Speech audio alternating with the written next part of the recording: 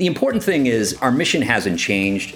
We're still focusing on helping people connect and finding communities and grow businesses. We've just very clearly put a stake in the ground around what we believe is the future, and more that's going to take place in the metaverse. Welcome to Analyze Asia, the premier weekly podcast that dissects the pulse of business, technology, and media in Asia. I'm Bernard Leong, and recently, Facebook has been rebranded into Meta and will shift their strategy from connecting the world to building the metaverse.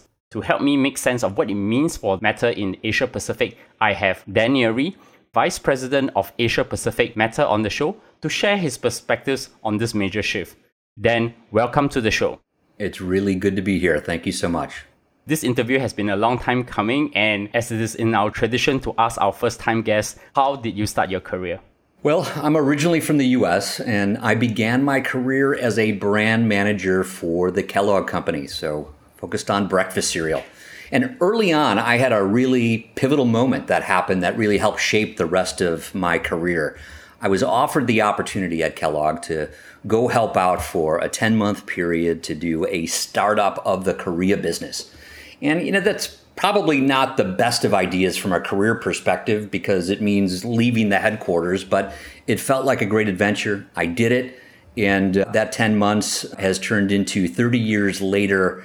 I have spent the majority of my life in Asia. That was really the point at which my love affair with Asia, the people, the culture, the food really began. And so ultimately, I left the breakfast cereal industry and moved into technology right exactly when the internet was starting to take off. So my timing was impeccable. I did a startup in Silicon Valley.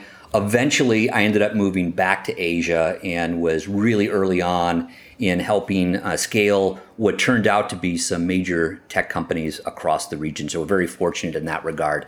I've been at Meta for about the last 9 years. Prior to that, I was at Skype, and prior to that, I was at eBay. That's right. Since you have been transversing from the US to Asia Pacific, I want to ask you, what are the key lessons from your career journey that you can share with my audience? Well, I think we could probably do an entire podcast series on the lessons that I've picked up along the way. Not all of them easy ones, by the way, but I'll share two. The first one is as much an observation as it is a lesson. And that is that the early stage of your career, your life, you're really focused around assimilation. How do I look like everyone else? How do I fit in? How do I understand facts and memorization? And then you really realize later on in life that most often success is correlated with the opposite. It's focused around differentiation. What makes you or your business unique and special? And I just really wish I would have learned that earlier in my life so I could spend a little less time trying to fit in and more time trying to celebrate the differences. The second lesson that I would put out there is that the opportunity that are presented to us on this journey of life and our journey of our careers, it often trumps just having a very rigid plan. And what I mean by that is, look, if you're like me, you've determined back in uni what your career is going to be. It's probably from a very limited number of choices, and you're going to go from manager to senior manager to director. And you know what? Life just doesn't work out that way all the time. And in fact, some of the best aspects of it are the opportunities that come along. And I go back to even uni in my own case. I would have never envisioned that I would be doing the role that I am right now, but I'm certainly very grateful to my younger self that I made that bold decision to accept that temporary role in Korea that ended up changing my life and my career. Totally agree. I guess life is always full of surprises. Before we start the conversation on the main subject of the day, I'd like to baseline our conversations with a key understanding of two concepts. The first, creators economy, and the second, metaverse. Can you provide a definition of what these two concepts mean to the general audience out there from your perspective? Sure, I'll start out with the creator economy. And, the reality is anytime any of us are putting things out there in the world, we're technically a creator. But the creator economy is something very specific. And it really refers to the ecosystem around creators and how they're monetizing their work and their creations. And so that could either be what they're doing with a brand or a sponsor or monetizing through ads or subscriptions, and could even be selling things like NFTs. Who knows? Moving over to the metaverse. The way that I think about the metaverse is it's the next evolution of social connection and technologies. Said in a very simple way, and I have to explain this to my 11-year-old son, so I try and make it very simple. Look, it's a set of virtual spaces where you can get together and explore with other people, even though you are not there. And if I think about the context for how this has all evolved, I go back to when I first started using the Facebook app. And when I first started using the Facebook app, it was social connection driven largely by what took place on a desktop. And it was mostly using text. That was the way that you communicated. And then along came the mobile, and phones had built-in cameras, and you started to see an explosion of something that was a lot more visual. That's really when Instagram came on. And then if you look at where we're at today, videos are booming. It's the heart of how so many of us are connecting. But the important thing of that journey is that it doesn't really stop here. And so the metaverse it's a more immersive experience. And on many levels, you're moving from what are now 2-dimensional experiences to 3-dimensional. So you're feeling somebody's presence, even though you might be on the other side of the world. Thank you for helping me with these definitions. So that comes to the main subject of the day, Meta in Asia Pacific. Meta is now the new brand that encompasses Facebook and the other key services, for example, WhatsApp, Instagram, and Oculus, and I think Novi as well. Can you briefly share what Meta is now and the company's vision for the metaverse? Sure. So first, let me talk about the brand. And there were really two things that came around. And so it was a bit of a confluence. The first one is, you look at where we started. We started around the Facebook app. And everything that we did was related to that Facebook app. But if you look at where you're at today, and this was in your question, frankly, there's just a lot more. There is Instagram, there's WhatsApp, there's Messenger, there's Novi, there's Workplace, and there's a range of other things. It's a collection of technologies, but it's more than just the Facebook app. And then you look at what we believe the future represents, and we are deeply committed. We believe deeply in the metaverse, that it's the future of social connections, and we're a technology company and we're building for that. And so the name Meta really was the embodiment of both of those challenges in our attempt to take it forward. And the important thing is our mission hasn't changed. We're still focusing on helping people connect and finding communities and grow businesses. We've just very clearly put a stake in the ground around what we believe is the future, and more that's going to take place in the metaverse. Now, one key thing that I always try and communicate to people, because I get questions on, well, tell us a little bit about this metaverse that you're building.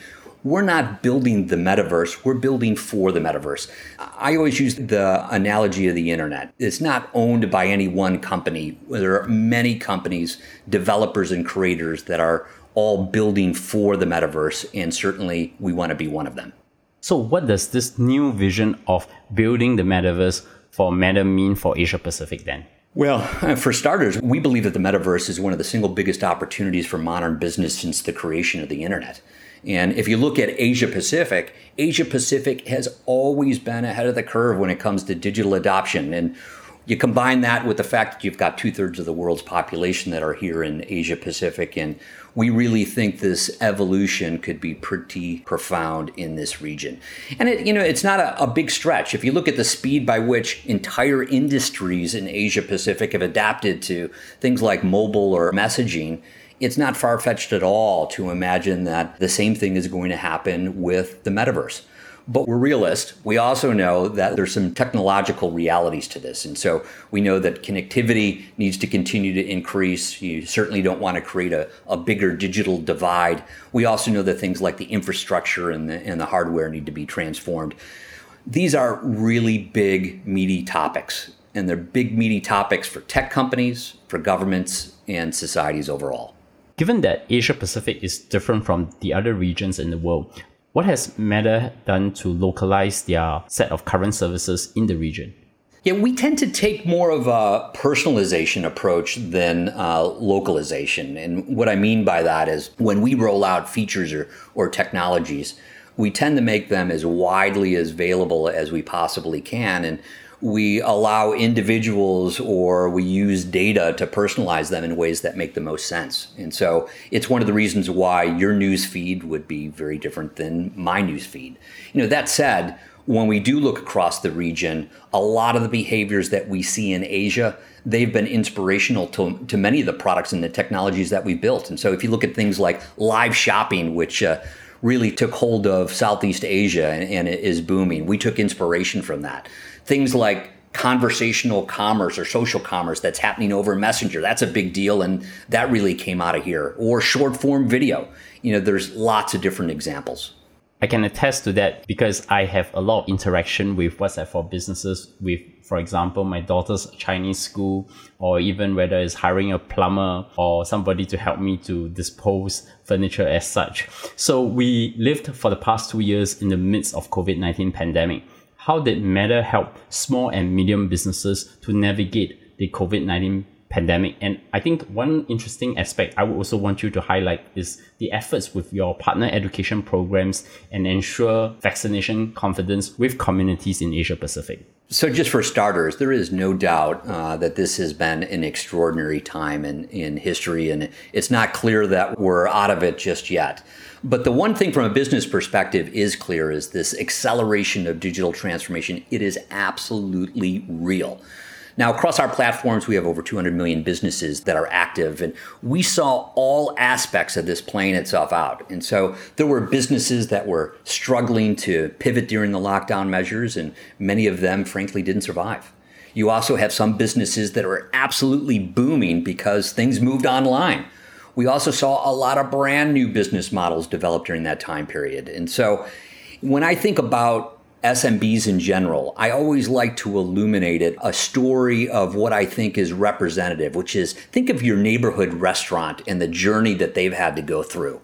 And if you go back to the start of the pandemic, the reality is many of these SMBs, or in this case, a local restaurant, they didn't have much in the way of digital skills. So they had to, in a very short period of time, they had to figure out, hey, how do I digitize my menu? How do I put in place some type of mechanism for delivery? And then ultimately, what do I do to market myself where people are spending their time, which increasingly during the pandemic was online?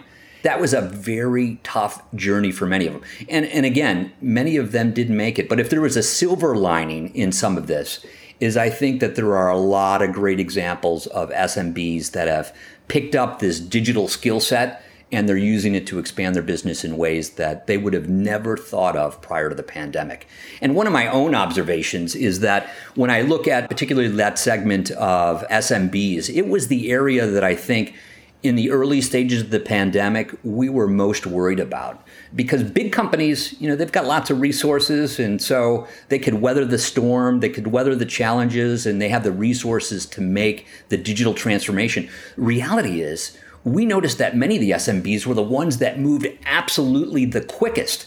And now in retrospect, you can say, well, that's because their livelihood depended on it. But it was a really interesting observation.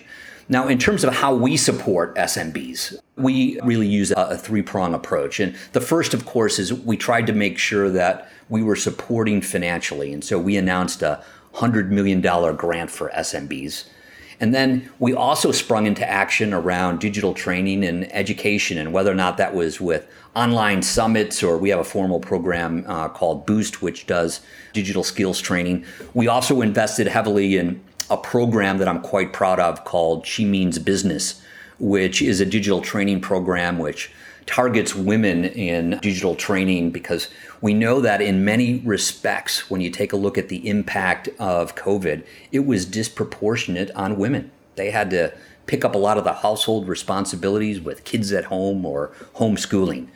And then really the third area that we looked at was from a product development standpoint. And so we went through this process of what are the important areas for business during this time. And that's one of the reasons why we rolled out things like Shops, which is now available in 18 countries across the region. And also, how about the efforts with your partner education programs and to ensure vaccination confidence with the communities in Asia Pacific then? Yeah, I'm really proud of the work that we did in this regard. And I would categorize it in two different areas. We did a lot of work around vaccine confidence campaigns. We also did a lot to combat misinformation. And so on the COVID misinformation side of things, we did a media literacy campaign, which we've launched in 32 countries. We've reached over 500 million people. And then on making sure that we were developing the right partners for confidence in resources and credible information. We did a lot of work in partnering with governments and health ministries to launch things like chatbots, so WhatsApp and Messenger, that in many countries around the region have become a credible and regular source of information around COVID, but also vaccinations. So how have the different services from Meta, for example, e-commerce, video, and augmented or virtual reality, aka AR, VR, evolved? And what are the key trends we have observed in Asia Pacific? Well, first off, Asia Pacific is where all the growth is happening. And it's not just because this is 2/3 of the world's population in the region, but it's also because a lot of the consumer and business behaviors are just more pronounced here that are built around digital transformation. I recently did a piece which highlighted the 5 trends that we're seeing across the region, and let me highlight the top line. So first, number 1 is around augmented reality, so AR and VR. And clearly this is no longer just for gamers anymore. We are seeing lots of creators publish some pretty cool effects across the platforms. An interesting statistic is we now have over 700 million people every month across the platforms that are using one of these effects. The second trend that we're seeing is around business messaging. It is more popular than ever. And what we're finding is that people want to connect with businesses the same way that they're connecting with each other, and that's via messaging. And so we're also seeing some knock-on impact of that. So as business messaging becomes more popular, things like commerce over messaging is also exploding. The third area is around Mega Sales Day. What started out as Singles Day is now proliferated. So there's 1/1, 2/2, 3/3. And these days are turning into major cultural events and bigger and better than ever. The fourth area is around creators. So when you look across Asia Pacific, it is home to some amazing creators, and their numbers are really growing. And so increasingly, businesses are learning how to take advantage of this creator community to build their own business. And then the last is around video, and particularly short form video. But look, video overall has just exploded. And it's one of the reasons why we've rolled out Reels over the course of the last year to 10 new countries. Most recently, we rolled it out to Philippines and Singapore. What are your perspectives in the adoption of AR, VR, given that Facebook has embraced remote working due to the acceleration caused by the COVID-19 pandemic then? So most companies are really having to deal a lot with the realities of remote working. I mean, that's just a byproduct of COVID and the related lockdowns. Now, we as Meta, we're leaning in big to this because we think a lot of this isn't going to go away. And in fact, we've gone public and said that we believe a very large percentage of our overall workforce will either be working part-time or full-time remotely. Now, the big challenge with all of this is it's one thing to just talk about the communication that video calls provide, but it's quite another to think about more immersive ways to connect. So how are we building culture? How are we collaborating? And that's really where things like AR and VR could be a really big part of it. As I've said before, we are building these experiences which enhance a lot of aspects of presence, where a colleague can feel like they are together even when they're apart. And that's one of the reasons why we recently launched Horizon Workrooms. That's a super cool VR collaboration experience. It actually feels like you're right next to someone.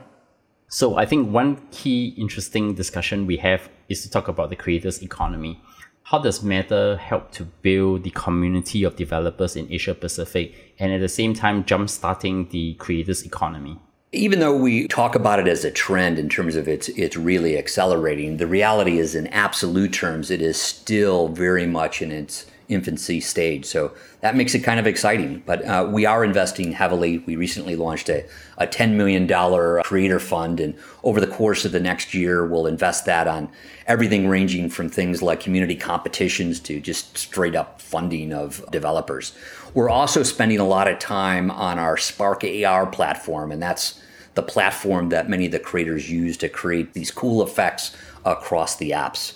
We've also announced a $150 million investment over the next 3 years in immersive learning. The plan there is really to start to kickstart some of the AR, VR ecosystem around things like education and career development and even access to the metaverse. I run a podcast and I typically use my Facebook page to reach out to my audience. What are the tools that creators can now leverage to reach their audience and build their businesses on top of them? We are really investing as a priority around what are the, as you put it, the tools and the products which can really accomplish two things. We want to make sure that creators can earn a living. We also want to make sure that they can unlock new audiences. And so we want to make sure that when all is said and done, that creators are able to thrive across our platforms. And so by the end of 2022, we are going to invest $1 billion in programs that gives creators new ways to earn money on the content that they're creating, but also unlock these new audiences. And so if you're looking to build a new audience, you can use things like Facebook groups or Facebook Live or Instagram Reels or Stories. And if you want to earn a living, you can do that via ads or fan subscriptions or paid online events.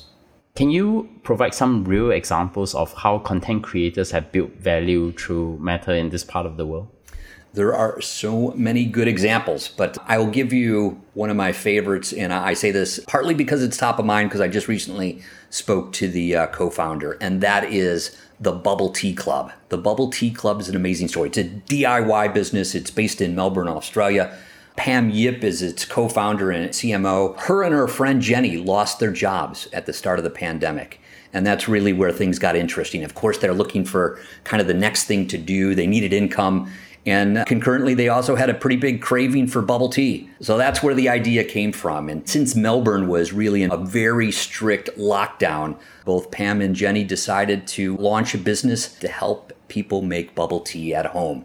And it's an amazing story because really in a short period of time, in just 4 days, they pulled together the ingredients, they went out and filmed videos, they did post on Instagram and Facebook, and they connected with their customers via messaging. And now they have a $2 million business.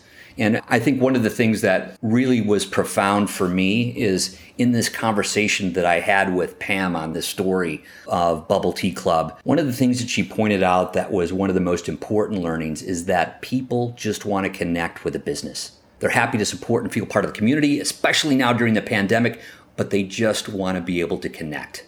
And so I thought that was pretty amazing. That comes to a pretty interesting topic that I would like to dive a little bit deeper with you. So specifically in the Asia Pacific region, can you talk about the effort that Meta is making to tackle the inundation of information and reduce misinformation to people and communities within Facebook, Instagram, and WhatsApp? Yeah, this is a really important topic. And, just to contextualize, we've got nearly half the world's population that are on Meta's platforms. And we are seeing so many great stories from, the ability to be connected. But we also know that there's those that are out there that want to abuse technology. And so one part of our role and our responsibility is making sure that we're taking steps to stop the spread of misinformation. And we usually try and use a framework of 3 different approaches. We want to make sure, number one, that we're removing it. We're removing content that violates our community standards. We want to make sure that we're reducing distribution. So we want to make sure that the stories that are marked as false, that we're reducing the distribution around those. And we want to make sure that we are informing people so they can decide what they want to read, what they want to trust, and what they want to share. So, we work with, just from a fact-checking standpoint, we have third-party fact checkers. We work with over 80 of them around the world, and that covers over 60 different languages. Now, if you put that into a very specific example, so let's take COVID, let's use the work that we did around that just over the course of the last year. And so during the COVID pandemic, we launched a information center, and we did it with authorities like WHO and UNICEF and health ministries from around the region. We've now connected over 2 billion people to this reliable source of information. We also know that the chatbots, which I referred to earlier, that we've partnered with many of the governments and health ministries to launch, that over 4 billion messages have sent to various helplines for information via that platform. We also know from the experts that things like knowing when some of your friends and family got vaccinated, that's a determinant in whether or not you want to go ahead and do that as well. And so that was one of the ideas behind this. We created this I'm vaccinated Facebook and Instagram profile frames, and we've now rolled that out to over 70 countries. And so there's lots of different examples. How are you working with the regulatory authorities in the region? So all technology companies, I believe, particularly those that are at the heart of the digital economy, there's a real responsibility to work constructively to build a fair internet that really works for everyone. And that's why at Meta, we support global regulation. We just want to make sure that it's having the right balance. So we want to make sure that we're doing things that are improving trust, accountability, transparency, but also we want to make sure that we're protecting the internet that's used by hundreds of millions of people in small businesses around Asia. So we've proactively, as Meta, we've put forward a number of different proposals around regulations across a range of issues, and whether or not it's on things like elections or harmful content or privacy or things like data portability. And so our approach, both in the region as well as globally, is we view it as very much collaborative with governments and policymakers. We recognize just how complex the digital landscape can be. What are the complexities in navigating the difficulties of dealing with misinformation? I think one of the biggest areas is just understanding what is the source of truth. And that's one of the reasons why we've really gone out of our way to partner with different fact checkers. As I mentioned before, we have 80 third-party fact checkers and organizations around the world covering 60 plus different languages. And then the second area is around, well, what do we do with something when we suspect that it is misinformation? When do you decide to remove it because there's the potential that it could create harm? When do you decide to label it? And when do you decide to allow people to share it or not share it? I think this is probably a very, very difficult topic, and we have a lot more to talk about as the years go on. But I would be very interested to come back to a more optimistic note, given that there is so much excitement on the metaverse and creators economy with Meta. So I want to ask this: what does great look like for Meta in the Asia Pacific region for the next 3 years? I would go back to our mission, and that is really built around helping people connect and building community. And so for me, great is when we're enabling people in communities to just do some incredible things on the platform. And whether or not that's things like raising money for causes they care about, or supporting each other through difficult times, or starting to grow their own business, or, bringing in the topic around creators. You have the ability to use those talents to actually make an income. From a business perspective, we really look at the success that we have as being based upon the businesses that are active on our various technologies and platforms being successful. And so the more successful they are, the more successful we're going to be. So, at APAC, this is where the action is. And I've said it before, but this is where the growth driver is going to come from, certainly for Meta, but we think across a lot of the various digital industries. Just as you, I'm equally optimistic and look forward what are the most interesting things that are going to be happening this year. Of course, the best days are always ahead of us. So since we are at the beginning of 2022, what are you looking forward to this year?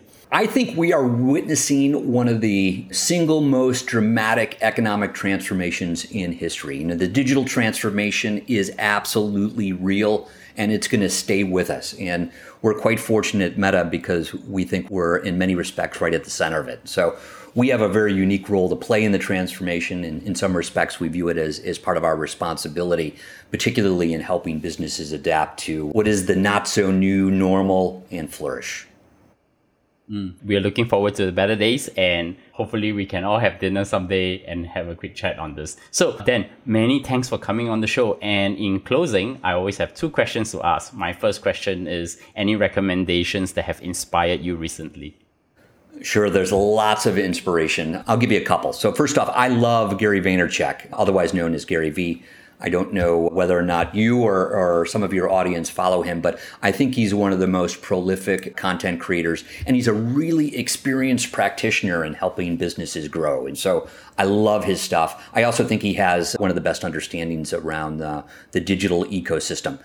The second that I would recommend is there was just a TED Talk that was released by James Rhee, and it was around the value of kindness at work. And I was really fortunate because I know James, and we hosted a session with James with our APAC employees. And that topic around the value of kindness at work, it really resonated with so many of our team and really resonated with me in particular.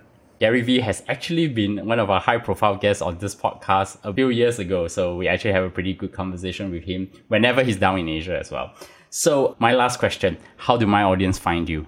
Well, naturally, you can follow me on Facebook or Instagram. I'm also on LinkedIn, where I have a Pulse column called Ideas That Matter. You can watch the new video series on our Meta for Business Facebook page. It's pretty interesting because it's really about the businesses and people across Asia Pacific region, and they're doing some amazing things. I always learn a lot. Check it out. And you can definitely find us, Analyze Asia Podcast, on any podcast platform through our Facebook page, Analyze Asia. Leave a review, give us a 5-star rating on iTunes, and of course, tweet to me anytime possible. So then, once again, thank you for coming on the show, and I look forward to speak to you again on some new developments of Meta in the years ahead. Sounds good. Thank you. Ready.